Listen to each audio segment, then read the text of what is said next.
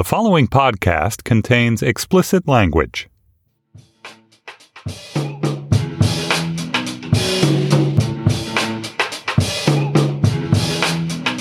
Hello, and welcome to our national conversation about conversations about race. The last episode of the podcast where we've discussed the ways we can't talk, don't talk, would rather not talk, but intermittently, fitfully, embarrassingly do talk about culture, identity, politics, power, and privilege in our pre-post yet still very racial America. You could say all that or just call the show About Race. I'm Anna Holmes, and joining me from the Panoply Studios in Brooklyn is Tanner Colby, the author of Some of My Best Friends Are Black. Hey, Tanner. Hey, Anna. And joining us from Los Angeles, NPR West, is How to Be Black author Baratunde Thurston. What's up, Baratunde? What's up, Anna? Hello, Tanner. Hello. Hello, hello. Okay, so to our listeners, you might have noticed that we don't have a B-side today, and that's because this is the last episode of About Race, which was canceled by Panoply a few weeks ago. We're super bummed and disappointed, but we wanted to focus this last episode on happier things, namely the supportive comments we've been getting from listeners, plus some commentary internally here on the things that we've learned over the duration of the show.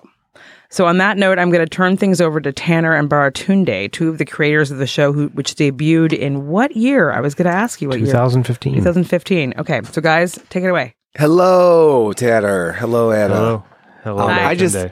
I think it's worth remembering kind of the initial origin story of the show, which I want to hear it, especially for people who have come in late, or if this is your first episode of About Race. Sorry. But you can listen to the back catalog and go relive the past 2 years with us. Tanner, please correct me, because I think history has a way of being rewritten in some ways accidentally. But you and I were introduced by a mutual friend, Jill Filipovich, who's an incredible writer. Oh, Jill. My upstairs neighbor who dog sat for me. There you go. So your neighbor and dog sitter. My friend, she's a former blogger, now super heavy-hitting writer, analyst, thoughtful person on all things related to women, especially, and justice in general. Good person. So you had your book coming out. Some of My Best Friends Are White. My book, How to Be Black, had already been out. And Jill's My book is Some of My Best Friends Are Black. Baratunde. Oh, wow. That was a slip. That was a really... I'm sorry. I thought it was a all joke. Of My Best Friends Are White. I was waiting for the punchline, and I was like, oh, he just got the title wrong. No, it was a subconscious. It was a subconscious joke. So yeah, she was basically introducing us to see if I would read your book and blurb it. And I wasn't initially interested in doing that because I was tired and the idea, and I was like, your name's Tanner. This sounds really weird. But I was like, I hope black people will blurb my book. Please. Yeah, it would be. I guess it'd be really awkward if you had only white people. Yeah, that would have been really, really awkward. So I read it and I was like, oh, I remember being impressed that at some of the work he had done, and I liked the book and it was fun and funny, and so we struck up a series of conversations. It took us forever to meet face to face, as I recall. And in that forever, I read your book and felt the same way. Yeah. So books led to this, but really, Jill, if you guys are happy about what you've been hearing, you should send a thank you note to Jill Filipovich for the many hours of conversation, jokes, and analysis you've gotten. Out of our back and forth two-way conversation, I think it was actually at the Mud Spot coffee shop in the East Village where you proposed a podcast. Or no, live event. We did a live event, right? No, we did a live event. Well, so we did a live event and with Soledad O'Brien here in New York City, and then we were like, the original is the original impetus was I wanted to have interesting conversations. I went all over the country and I sat down with black people and white people and I had really thoughtful, interesting conversations about race. And then when my book came out, I got thrust into the cable news public conversation about race, and it was just horrible. It was like kabuki theater. It was this performative black versus white, conservative versus liberal. And this is what they were trying to to set it up as a that was all set up like that. And I was like, these are not the conversations I had with normal humans. Mm-hmm. And I wanted to recreate that. And I knew Baratunde had his book out, and he and I had sort of a meeting of the minds. And so I don't remember who first thought of the live event, but why don't we have a conversation? And you brought in Soledad O'Brien to moderate it, and so that we could, have these kinds of conversations. And so we did a live event with Soledad O'Brien here in New York City. I remember that. Yeah. Yeah. And that went very well. And then we were like, hey, yeah. I think people on that, I mean, so Soledad's production team, like they live streamed it. The video's on YouTube. We'll find it and put it in the final show notes of this show. Right. I think it's actually fun to go back and watch that because it set the tone for what we were trying to go for. Both of us were like, one, we can't just be dudes doing this. Like, we should definitely get a female voice in here. Right. She was also a professional, obviously, and we were all drinking wine. And I think that casualness, the lubrication, it was a live audience and people asked questions. It was fun. It was awkward. And the original goal, now I remember, was to do a series of these physically around the country. Live. And then it turned out that Baratunde and I are not event planners. No, we're really bad at it. We're working and traveling already. We were on the hook to do one in D.C., and it didn't. Wait a minute. Who was that with? First you lined up Gwen Ifill, and then she had to back out, and then you tried to get Michelle Martin from NPR, and it just kept. We couldn't get it together, and then. And it wasn't their fault. It wasn't their fault at all. We couldn't get it together. We couldn't get it together. Like, black women kept rejecting you. Yeah, black women kept rejecting me. And so then I remember I was listening to the Slate's Political Gab Fest, and I was like, why not just do a podcast? And I emailed you. I was like, why don't we just do a podcast? And I think you had been thinking along similar lines just of getting into podcasting as a thing to do. And then we sat down at the Mud Coffee Shop in East Village, and we were like, let's do this. And we also met with Raquel to keep that spirit of the first live event, which was not all male and importantly not binary, which is, she's not here with us, but to kind of reinsert the word that she always would remind us of, to channel some Cepeda-ness. Right. Binary's not cool. And so it was we three reached out to people who Raquel. all had memoir books and and then we found the Slate Panoply crew. And then I think, the other fun thing, I think for people who really want to know, like, it's not like we were business people. It's not like we were media execs. We were just kind of hanging out with microphones. And as our schedules, got even more crazy, and especially mine, I mean, I think those who've been with us the whole time will remember the period where I basically just stopped showing up because of new job situation with Daily Show at the time. So we've evolved and gone through, and I think that also opened the door to having more people pop in. It took us a while to figure that out, but we found Anna through that process. We started having more regular guests at the seat, like Jamil, like Fazilat, like Anand Girderdas. So yeah, that's what it goes back to Jill, and it goes back to a live event series that we failed at. Yes. Yeah, and a podcast that we succeeded at for 2 years, which is much longer than our live event series lasted. So I got to much longer. Look at it that way. I got to give us credit a little bit. I have a question, which is multi-part. So, oh boy, of course you do. Oh, so now, like Trump, we can just pick the parts we want to answer. No, please. Well, it's not that difficult of a question, so you won't have to do that. Okay. Also, you guys are fundamentally honest, whereas he is not. So I want to know, what is the best, worst, most surprising thing you experienced over the couple of years that you've been doing the show? And I mean, experienced on the show as opposed to in your outside life. Bertrand, do you go first? I'm thinking. Yeah, I'm also thinking, so thanks for throwing me under the bus. But I will stall with a series of blame shots at you. The hardest part, I will not be able to recall precisely the episode or even the topic, but I can remember the room. And we were at the Slate Panoply Studios when they were still in Manhattan. It was a real small room, not physically very comfortable from a temperature perspective. And I just remember, I think it's actually the theory of it, or the impression of it, is more important than the specifics. The hardest part of the show in some ways has been being wrong and coming to that realization in the moment, right? In mid-discussion point, being like, I didn't think of it that way. And not only is it a new perspective, I think it's a more accurate perspective than the one I previously held. And that's actually quite difficult. I like being right. I like thinking that I see things pretty clearly internally about myself and externally about the world. And so when there's a conflict there, it can be I think in some ways human nature, certainly in my own nature, to try to minimize that, maybe to pretend that I always had absorbed that perspective and this is just a slight shift in proportions. But there have been a few moments where there was a Tanner Raquel like tension point. And again, this is all emotional memory, not specific like rational argument points I'm going to be able to bring. But I just remember these moments, a few of them, of like, oh shit, I don't think I thought about that at all. Like, what else have I not thought about?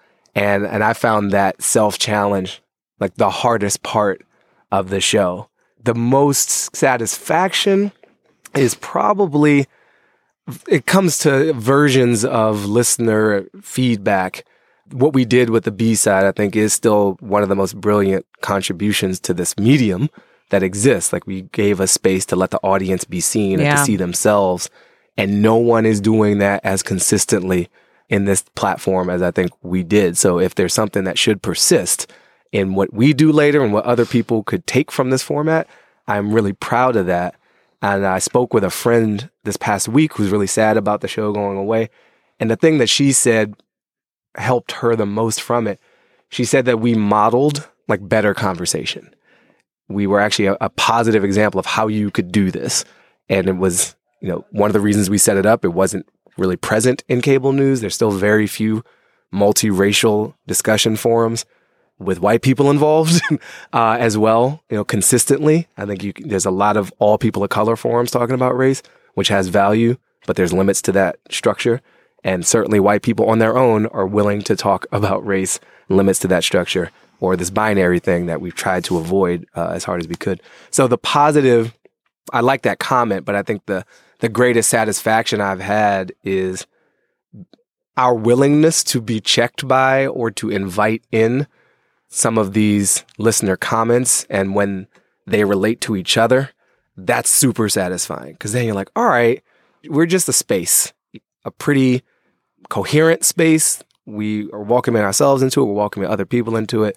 And if someone's willing to share of such personal stuff that people have shared, like, I don't know how to talk to my child about, I'm having an issue with so-and-so at work about, how do I think about checking my own version of this, that, or the other? That's a lot of vulnerability people brought. And so I think it's really satisfying that other people felt strangers, you know, felt so comfortable opening so many parts of themselves up in this really awkward conversation about race that we continue to try to have in this country. I will say the toughest thing was, for me, figuring out how to sort of modulate my voice for the space, which is, you know, I think we talked about this on a previous episode, that, you know, Black people in white spaces are constantly monitoring what they say and how they say it. And when I come to space, just, you know, the perennial example of speaking over you or speaking over Raquel and just getting a ton of email about mansplaining and whitesplaining and and all this other stuff, when really the truth is that I'm a recovering high school debater and I just like going at it. So I realized a lot more that I like moderating the segments, because this show works much better when I'm asking questions rather than giving answers. You think? Oh yeah. Yeah. I mean, not that I should always be the one asking questions, but when I'm in that position, I feel people respond to it a little bit better. Learning to modulate and, you know, speak at the right volume in the right way and phrase things in certain ways so as not to trigger the backlash of Tanner needs to shut up and go in the corner and let the people of color talk, which wasn't that big, but we'd get it from time to time. And I think the most pleasant thing, the nicest thing about it has been when we do reach those moments of consensus, kind of like Brandon talked about, like where you have different people with different points of view. And we actually, you know, I see your point of view, and we come to three people start in a different place and different places, and they come to, you know, the same place or a different place by virtue of the conversation. But I do think, to Bridget's comment about how, you know, people appreciate us modeling good conversations, you really do have to almost execute this in the right way, because when we have executed it poorly, when we've gotten too argumentative with each other, I mean, the whole point of the show is to debate and have a rigorous exchange of ideas. But when people feel the slightest bit of acrimony, or we hear about it, and that's not a bad thing, is it? No, they want, I think people want the rigorous exchange of ideas, but when they feel like we don't, that we get emails and I get tweets that, like, you know, we don't like each other. Yeah. Because they immediately... We addressed that in last week's Yes, episode. we addressed that in last week's episode. But you almost have to, in terms of setting a good example, in terms of in the way that cable news sets a horrible example, you have to do this well. Otherwise, people really just immediately respond to it in a viscerally negative way if it comes at them wrong, or if they feel it comes at them wrong. There's this mommy and daddy are fighting kind of vibe that can come out that makes people feel tense and upset. I also think so many of the so many of the challenges that we've addressed or expressed and experienced, they're basic relationship things too. And I think a lot of in a good relationship, you got to know how to fight. You got to know how to argue, know how to disagree without being hurtful, without being dismissive, without bringing up cruel, old, painful things, with actually listening and empathizing without necessarily compromising on your values. Like, we could be talking about race or we could be talking about love. And I think there's a human thing going on here that we tapped into, and that other good discussion shows too. And like, we're certainly not the only ones, and we're not the best ever. But in the moments where it doesn't work, it also can feel like that a familiar thing from a family relationship or a romantic relationship where the fight isn't going well. The disagreements aren't going well. And when it works, you're like, oh, wow, look at these two people, these two parties, respecting each other, but still maintaining, who they are. And that's, we need more of that. It's interesting, the mommy and daddy are fighting thing, because, and I don't know whether you were saying this, but to me, the kind of ideal relationship is not one in which mommy and daddy don't fight. It's one in which mommy and daddy fight, and then they're okay afterwards, and then everyone's okay afterwards. Right. Like, you can survive the fight. Right. Well, that's you and me, because Anna and I live close to each other, and we walk home out of here together, and everything's fine after the fight. But I think that post game is what the people who write in about it, they don't necessarily see that. They don't know that we're walking. So we should have kept the audio rolling all the way on your commute home. Right. And clearly would have changed things for some listeners. People would have heard me ask about Tanner's kid. Live stream all of our lives continuously. Yes, exactly. One thing that's interesting too, like the feedback that I've gotten, specifically emails or tweets or whatever, is I do get a lot of criticism saying, I felt you said this was incorrect, and here's something you hadn't considered. And a lot of it's very, very valid criticism. But there's a certain pocket of the criticism, which is, you hear all the time, white people need to engage with race. White people are avoiding this. White people, they need to be leading these conversations. And why is the onus on people of color? And then, like, the second the white person says, oh, okay, I will deal with this, then you immediately get this clapback that says, no, you're doing it wrong, because you're not doing it the way I want you to do it. These, like, we want you as the white person to mouth the talking points of the racial justice movement that we want you to give, not you come to this with opinions that we necessarily disagree with. But are you hearing that coming from the same person? Or No. I'm saying it's two different types of criticism, and the valid criticism is always good, and I always like getting it. But then there's this, like, you're doing it wrong, because you're not doing it the way I want you to do it. And anyone who writes on the internet gets that. You're not doing it the way I want you to do it. Many times I said, why is there a white person on this podcast? Well, because that's kind of the point, is the cross dialogue. It's, Well, I think that's a weird criticism for anyone to make, and illegitimate. No, but it happens. And I think happens. It's also, there's a history of kind of there's no wealth in certain pockets of this country historically, and I don't just mean financially, I mean just access to power in general. And so we've got this new medium where relatively lowered gates that the keepers control, in terms of controlling the access to things. And so more voices than ever are able to express themselves, and that includes Black and brown voices and female voices. And so when you taste that, I mean, I can also very much sympathize with, like, it's our turn. Everybody else shut up. Like, because for so long, the idea of this public, open, candid discussion, critical of society heavily. I mean, this is mostly a critical show. It's not that celebratory. It's not like, yay, America, you're doing great. Keep it up. See you next week. Like, no, it's pointing out all the problems and trying to do it respectfully and trying to be funny with it sometimes. But I can see, without any experience on either side, right? You've talked, Tanner, about what you've learned being the white person, and like some of that role of asking versus, answering, trying to balance that. I think for people of color who are very used to talking about race. It's kind of like programmed into many of us without any opt-in choices set before us. It's one thing to say, like, yeah, we need white people to be involved in this. It's another thing when white people actually are involved. And then we all see like how off it is sometimes, how awkward it is. And whether the white person participating is right or wrong, it's equally can be challenging. Because if you're wrong, you're like, but I really did. I thought I wanted them to speak up, but now that they've started talking, maybe we should have some limits on white participation. On the other hand, if what the white person is saying is different from what you've experienced, but feels true and valid, that's a different type of challenge. Because it means like, maybe I don't know, just because I'm quote unquote racial doesn't mean I know everything there is to know about race. Because I have one in the way that white people haven't really had to, doesn't mean I have a monopoly on opinions or validity or credibility. And that's pretty humbling, like that's when you're by default, chosen to be the racial expert just because you got color. There can come with that a level of like default confidence and knowledge and lack of humility that, a white voice that challenges you in a way that feels like they might actually know what they're talking about is a threat in a strange way. I understand why, because white people do say so many like stupid and ignorant and condescending things about race all the time, and the media is saturated with it. But there's sort of like two different kind of pushbacks you get from white people. One, you get like a bunch of white people running around saying, affirmative action is wrong because it's unfair to white people and all these ignorant things about affirmative action.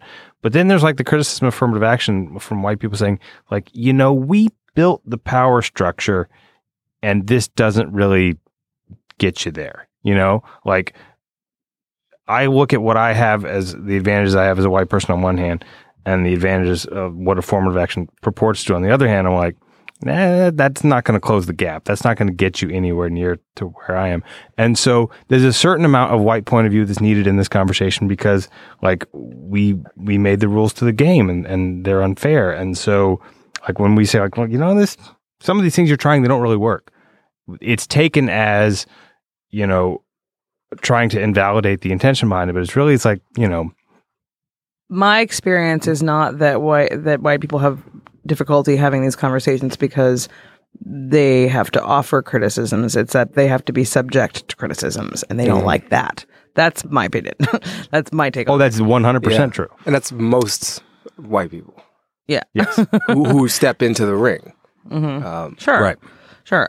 Well, this is interesting. One other question that I wanted to ask you was about, one kind of sustained and oftentimes contentious issue that's arisen on the show, most recently a few episodes ago, is the question of whose responsibility it is to dismantle white supremacy. And I want to revisit that for a second. I want to know whether your thoughts or your answer to that question, whether or not it's changed over the years. Baratunde, you weren't here for that episode, so I want you to go first. And I guess to just kind of sum up again, has the question of whose responsibility it is to dismantle white supremacy, have your thoughts on that changed over the course of the past couple of years that you've been doing the show? No, I've always thought it was the Russians' job to do that. And I still believe that. I mean, you can examine my record. I've been pretty clear. I don't think my position on that has evolved. I don't know how clear I've been about what that position is, but I certainly, I think everybody, in short, it's going to take everybody. I don't think white people alone are going to destroy their own house that comforts them. I don't believe that would happen. I don't think most people who are benefiting from something would volunteer to stop the benefits, no matter how good their hearts are. It's too much sacrifice demanded of too many people for a greater benefit that feels too abstract. It's like, wait, you just want me to give you more money? Like, no one just volunteers to pay more taxes, and that's just taxes. And that's a very small indicator of sort of a sacrifice in the common good. So I don't believe white people alone are going to dismantle their own advantage structure. Certainly, I don't think that people of color from without are going to have the full wherewithal to do it. I mean, I think one way to destroy it is like to destroy everything, and that is certainly something that can be launched from outside, and you can burn it all down, almost literally. And that's been done historically before. There's a lot of pain. There's a lot of blood. And what replaces it is not guaranteed to be any better, out of all that trauma. So the best case scenario in my mind is still exceedingly difficult, but it takes everybody. I hope that doesn't sound like too much of a cop-out, but I think we need some folks who are inside, who are allies in this. I definitely think we need new ideas and creativity and innovation from folks who've never really fully been entrenched, because they'll be able to imagine differently.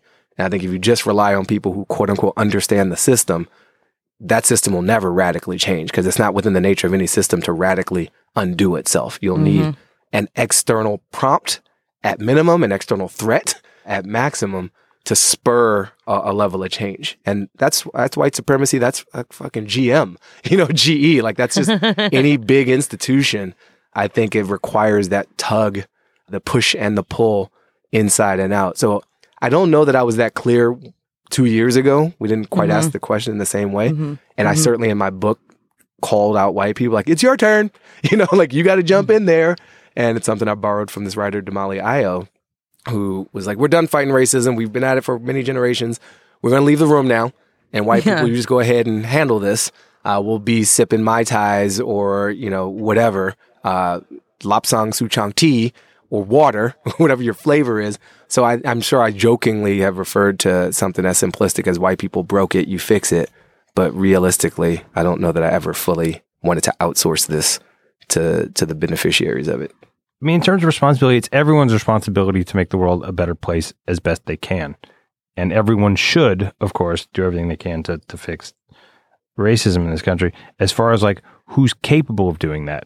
Yes, a lot of white people are unwilling to dismantle the thing that advantages them, but a lot of white people just don't know what they don't know, because the whole system is designed to run on, it runs on white ignorance as much as it runs on black subjugation and marginalization, because you have to keep everyone ignorant of the truth of what's happening in order to get them to go along with it in a lot of ways. And so, I set out to write my book, and I didn't learn anything from white people. I went around the country and I interviewed black people, and they told me their stories, and they told me that they educated me. I didn't really, I can't say that I learned it from white people. So, as far as who's the responsibility, everyone who's got the tools to start it, the process, that ultimately unfairly, I think, is going to fall on people of color a disproportionate amount of the time. That they have the tools? The knowledge, I guess. The consciousness, the wokeness to know what needs to change. Yeah. You know what? We had the... But here, let me add one thing, which is that, you talk about white people aren't going to destroy their own house. And it's one of my problem with the whole privilege formulation is that I don't know why racial justice advocates insist on selling this as a zero-sum game. I don't know why it's constantly sold as taking away from white people to give to people of color. I don't think life is a zero-sum game.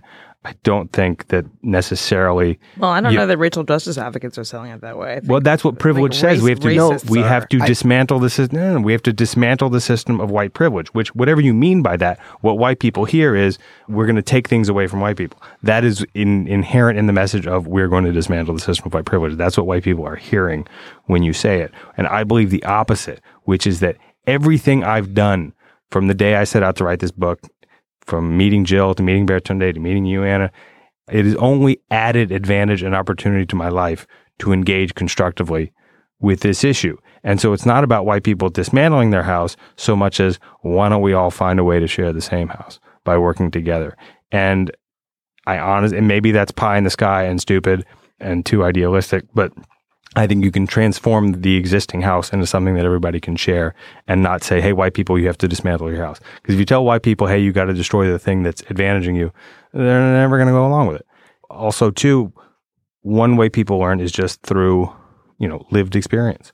It's not so much of, I need to do the work of this. It's just we live with each other and we grow to understand each other. And I think that's a huge part of it, too. What about you, Anna?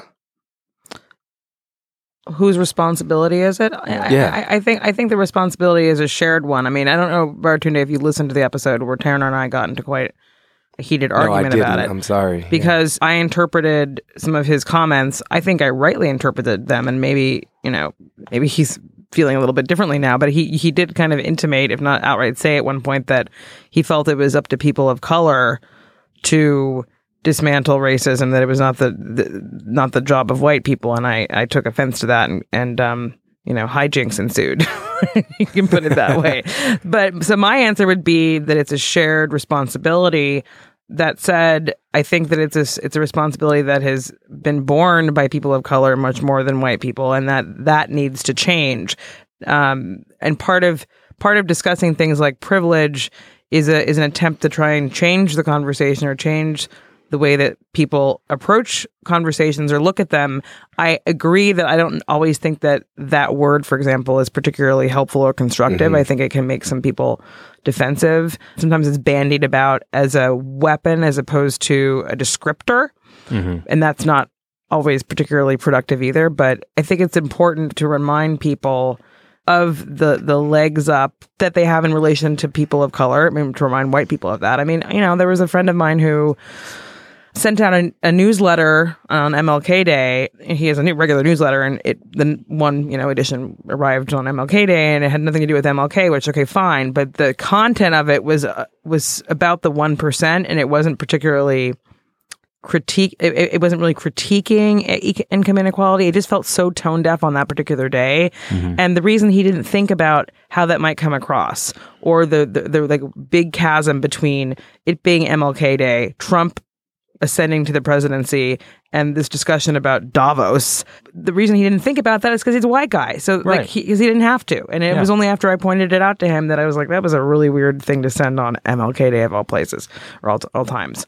I'm not sure if I'm answering your question, No, you are. But it's like, and this kind of relates to this somewhat tangentially, but I don't know if you saw this piece that was published. I think it was just published on Vanity Fair's website. I don't think it's in the magazine. And I think it was yesterday or today, which is about the woman at whom Emmett Till reportedly whistled before he was brutally beaten and murdered. She's broken her silence. I think this is part of a book. I mean, it might be like a kind of write-up in Vanity Fair about a book that's coming out about her. Okay. But the piece in Vanity Fair is so gentle to her, and she admits that she exaggerated what Emmett Till had done. Not that he deserved to be beaten or killed at all, but she admits that she basically paved the way for this lynching, which I think is both an accurate word, but also doesn't really communicate the horror of what happened to him enough. There's like a quote in the piece where it says her changed attitude, because she now has a changed attitude about Jim Crow era racial violence. Yeah, because she's alive long enough to have had a change. Because she's attitude. 82. It says her changed attitude of genuine might have real meaning today, what with a polarized electorate and renewed racial tensions. And this is like, I guess, where part of me feels like, no, actually, white people can't help. Because this is the sort of thing that happens from someone, or the sort of thing that comes out of someone who was directly responsible for one of the most horrific murders of a child within a lot of our lifetimes. I wasn't alive then, but I could have been. Right.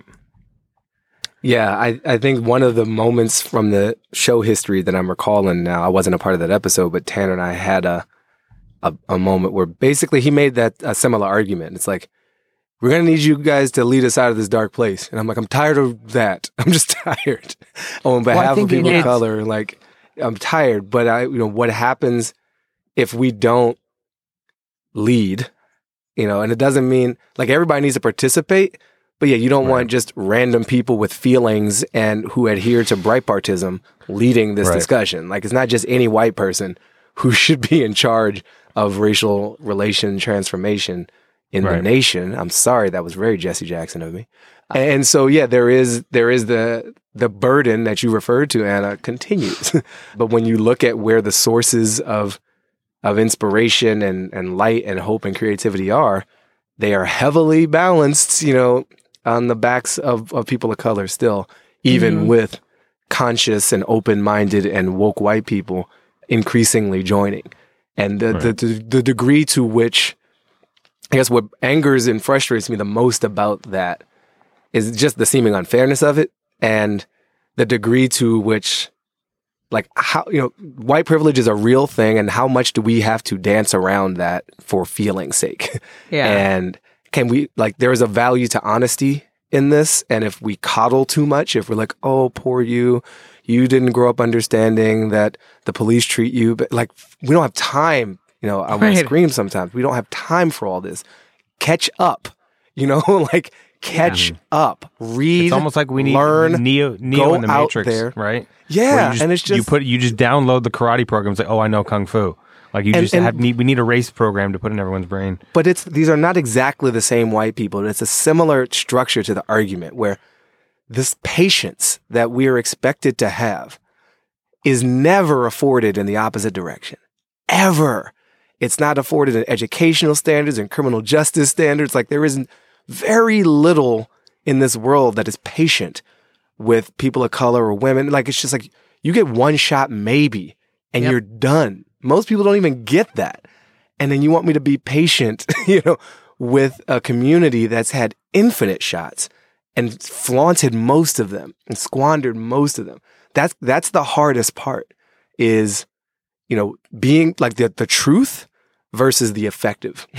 And the truth is, I don't have patience for demands for patience, but the effectiveness, the result that you want may require to pretend to have more patience than you actually do, to be kinder than you are morally required to be, given the way history's played out over and over and over again. Is really hard to hold both of those and to recognize, that the effective strategy may require the swallowing of a more essential truth. AC, our producer, I believe, is on the line. Hello. Hi, AC. I'm curious, the makeup of the audience, I've never asked you this. Do you have a sense of what the racial makeup was, the demographics, what percentage? I mean, podcasts are weird in that people download them and you can't tell what color they are. But one thing I'm actually really grateful for, and actually getting back to your earlier question about like what's the most surprising thing, we got so much audience feedback, and I love the B-side for that reason. And there's a good proportion of our listeners out there who are white, and many of them wrote in to thank us for doing the show after the last episode. I have also been really reassured that we are reaching a lot of Latino and Black folks out there. I think that's been key. I think we could have done better in terms of asking Asian folks to be on the show more often and addressing the issues they face, but there's room for improvement everywhere. I think we actually appeal to a pretty broad array of people, and I'm going to say that, there are a lot of white folks out there listening to us. With regards to our listeners, you have some, like, people wrote in and left voicemails, right? Yeah, I do. About with regards to this being the last show, and are there ones that you want to share with us? Yeah, Elizabeth wrote in saying, I'm sad this podcast is ending. There are lots of interesting podcasts about race, but this one, in all its iterations, has always been one of my favorites. I'd love it if all of you, including AC, made podcast recs on the last episode of others who are carrying on the conversation. Thank you for your work and all that your discussions, recommendations, and individual writings have taught me. I don't know what you all are listening to aside from your right-wing podcast diet, Tanner. Yeah, well, I still haven't started that. I'm like, I'm not ready. I'm not ready. Yeah, no, it's definitely, they're white podcasts. It really is like, they're not conservative podcasts, they're white podcasts. And that's really kind of the amazing thing about it. I mean, intellectually, white people out of touch, but when you see them talk about this whole Trump phenomenon. Are they not embarrassed? No. Well, I mean, a lot of them are never Trumpers because he's not a real conservative, because his temperament and he's unfit and all that. So, I mean, they're not like crazy Trump people, but it's like they don't see it in through the lens of race at all. Race is almost never even mentioned. I mean, they think, he's going to be bad, but like they don't recognize that, it's really kind of an existential threat to the Republic in many ways. Their panic and fear over Trump has been muted by laughing at liberals and people of color overreacting to Trump. We go, look at these liberals overreacting. And granted, there has been, people are very, very worked up and have a lot of, we are overreacting to every little thing, right? I do that sometimes. I get caught up in whatever nonsense is happening that day, and I think it's the apocalypse, and then it's going to be very difficult to take the long view over the next 4 years and be calm and planning and methodical. But on these a lot of these podcasts, because they're white podcasts and white America is not threatened, they don't see it as an existential threat. They just think he's going to be a bad president. He's not going to pursue some of the right policies. Mm-hmm. I'll double down on those recommendations just to really keep an eye on how white America is reacting to this, which is not properly. Speaking of white people, AC, are there any more listener? Yeah, there's a bunch, actually. Just wrapping on the podcast recommendation note, though, I do want to give a shout out to Aisha Harris's Represent, who she was on a little bit ago, and then this other podcast I work on does occasionally touch on race, the Ezra Klein Show. And I would urge people to go listen to the Heather McGhee episodes, and Jim Yong Kim, who's the head of the World Bank and was a big critic of it for a long time. Mm-hmm. It talks a lot about his family's background as an immigrant family, and was surprisingly touching for somebody who you would think would be a little bit more stiff as the head of the World Bank. I'll throw in a few. It's not quite to the readers, the listeners, the media interpreters comment. I don't know what format she sent that in, but Two Dope Queens is one of my favorite. It's a live show. Phoebe Robinson, author of Don't Touch My Hair, Jessica Williams, formerly of The Daily Show. It's really positive. It's just a fun vibe. It's not a serious dissection of racial issues. Race does come up a lot and a lot of other identity topics. It's very funny, and I think we're going to need more of that. We need to force ourselves to escape what remains of the news cycle lately, and so I'd recommend that. I've pushed these mini-series before that WNYC has done. There's not a show like ours, and maybe someone will respark that or edit their own to make it that way. But WNYC did There Goes the Neighborhood, which is still the best investigation, sort of exploration of gentrification that I've seen. It's a multi-part series. They reported it. They talked to multiple people, including developers. It just wasn't this simple take on it's bad. And then what? What does that mean? What do we do about it? Props to the mix of reporting and commentary that went into that one. And then just totally random, but Crime Town. I love this podcast, Crime Town. The people who made The Jinx have a show about Providence, Rhode Island, and their criminal-ass mayor, Buddy Cianci, for a long time. And it's just cool storytelling. And again, I don't necessarily think you should just mire yourself in racial discussion all the time. Pop out and see how crooked white mayors can be. That is great. That is related to racial discussion, criminal behavior by white politicians as entertainment. I endorse that 100%. Not the behavior, the understanding of it. Here's one other recommendation I would make that's outside of podcasts, and it's something that I've been thinking about how I went through this process of educating myself and going from a white person who didn't know shit to, being a white person on a podcast like this. When I'm a history nerd, right? So when I first dove into this subject matter, I just read history books, and I read Taylor Branch's histories of the Martin Luther King years. The Half Has Never Been Told, Warmth of Other Suns about the Great Migration, Gateway to Freedom about the Underground Railroad, Reconstruction by Eric Foner about Reconstruction. I just read what happened, right? And I went out, did a lot of interviews asking people about their personal histories in the specific subjects that I was researching for the book. But I just read history books, dozens of them, to educate myself.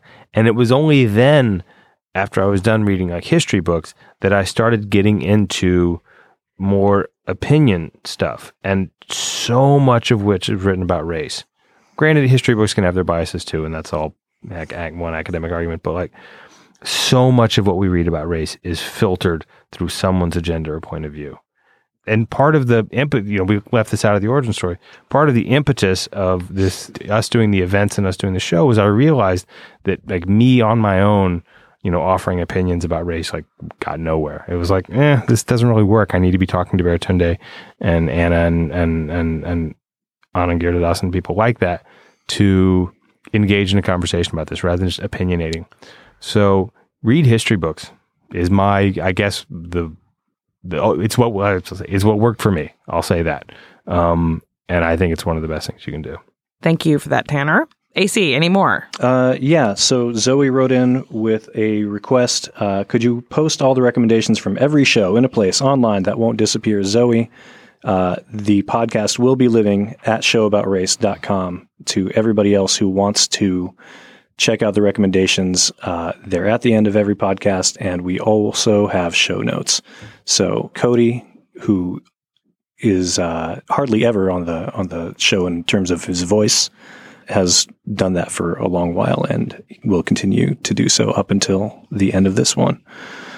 And here's this call that I wanted to get to as well. Hi, this is Alex from Boston, and I was going to call in with my first time calling in with some thoughts or questions about tribes and race and where we go from here. But then I heard in the last podcast that you guys are leaving, and I just found you guys after the election, and I can't say how can't thank you enough for how great it's been. And all I can say is, no.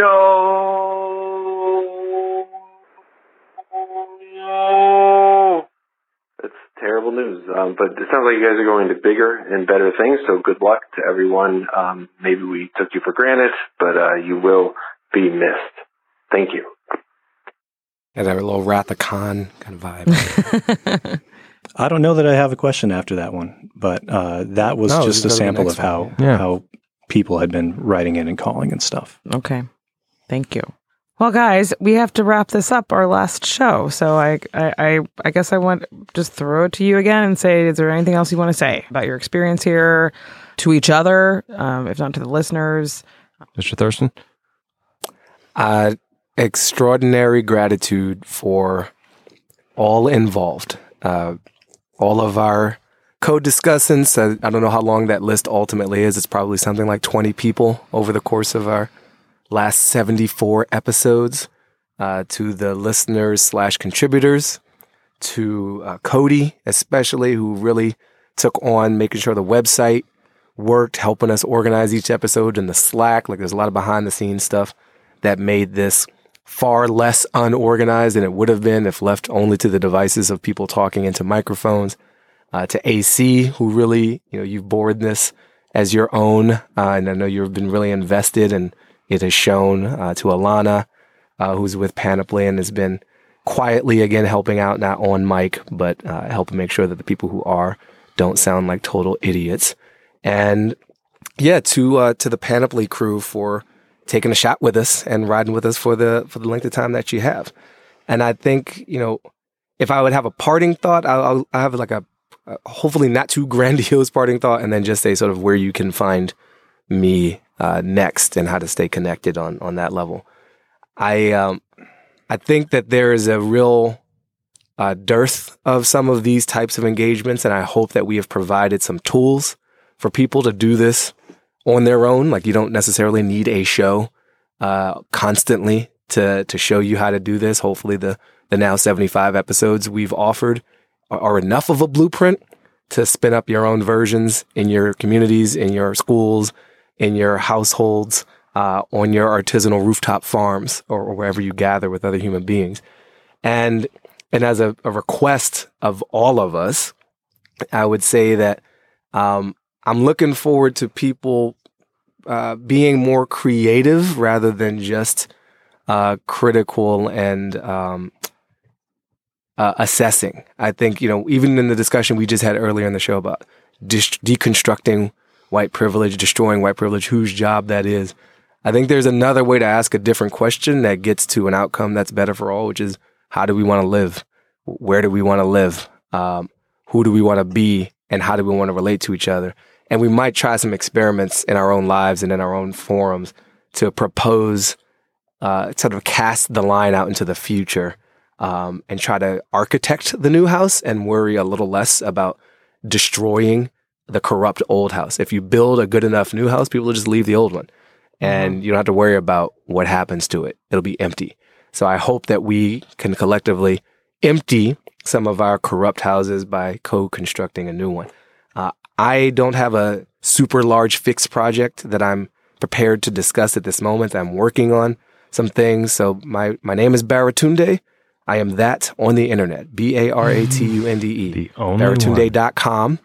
You can email me through that. You can find all the social things through that. If there's one thing that I would want people to do to stay connected, it's old school. Just join my email list, and that's at baratunde.com. And I will continue to try to carry the spirit of this collective forward into solo and other collective activities. And thank you. And thank you, Anna, for stepping in. I know you're a newer member of the team, but I've appreciated your role and in your background and your rigor. So it's been a pleasure. Though we haven't honestly been in the same room very often during this time. Usually one of us being in Los Angeles for unexplained reasons to our readers, to our listeners. Yeah. Thank you, Baratunde. Thanks. I appreciate it. Yeah. So I guess what I would say, I had an interesting experience when I wrote the Chris Farley biography. I was talking to the actor Brian Dennehy, and he said, there's only two reasons to do anything as a creative person. One is to pay the rent, because the rent has to be paid. And two is to learn more about yourself. And I thought that was interesting because you always think, the point of being a journalist is to educate the public. The point of being a comedian is to entertain. Not really. The point is to make yourself a better person and a more well-informed citizen and a better human being. And by doing that, the byproduct of that is that you can educate someone as a journalist or that you can entertain as a comedian. But really, your main goal is the improvement of yourself, and the other things are a byproduct of that. And I thought that was a really interesting way to look at things. It's not necessarily definitive, but it's an interesting way to look at things. And that was definitely the way I undertook my book. I didn't set out, it wasn't really a book about race. It was a book about the high school that I went to, the churches that I grew up in, the neighborhoods that I grew up in, the places where I worked. I went to look at the history of race in my world so that I would understand how I got here. And so that I could be because I kind of saw, I saw where the future was coming or where it was going to, which is that the Obama's election, which was the inspiration for the book, was a sea change in this country. And you need to be a new kind of citizen to survive in this new kind of country. And I was like, I need to be, maybe I didn't articulate it that fully at the time, but like, I need to be the kind of citizen who can be on top of this new country that we're becoming and not get left behind. And I think so often we, especially to white people, we come at the issue of race as like eating your vegetables, that it's some obligation you owe to someone else. And that's true, but it doesn't sustain that long because who wants to eat their vegetables all the time? And I got into this, and the more I got into the history of it, it's fascinating. It made me a more thoughtful and interesting person. It enriched my life through the people I met, people like Anna, people like Baratunde, people like AC and Cody. And it expanded my universe in a way that I see my white friends who are, nice, liberal, progressive, have all the right attitudes, but are still very much cosseted in their world. And my life is richer in ways that theirs are not because they haven't opened up their world and their consciousness in that way. And so that's a message that's primary for white people because I come at it from my perspective, but I think that's true for anyone, whether if you're a black person who, has stayed primarily within the black community or Hispanic, whatever, where you haven't necessarily reached across the aisle as much as other people have.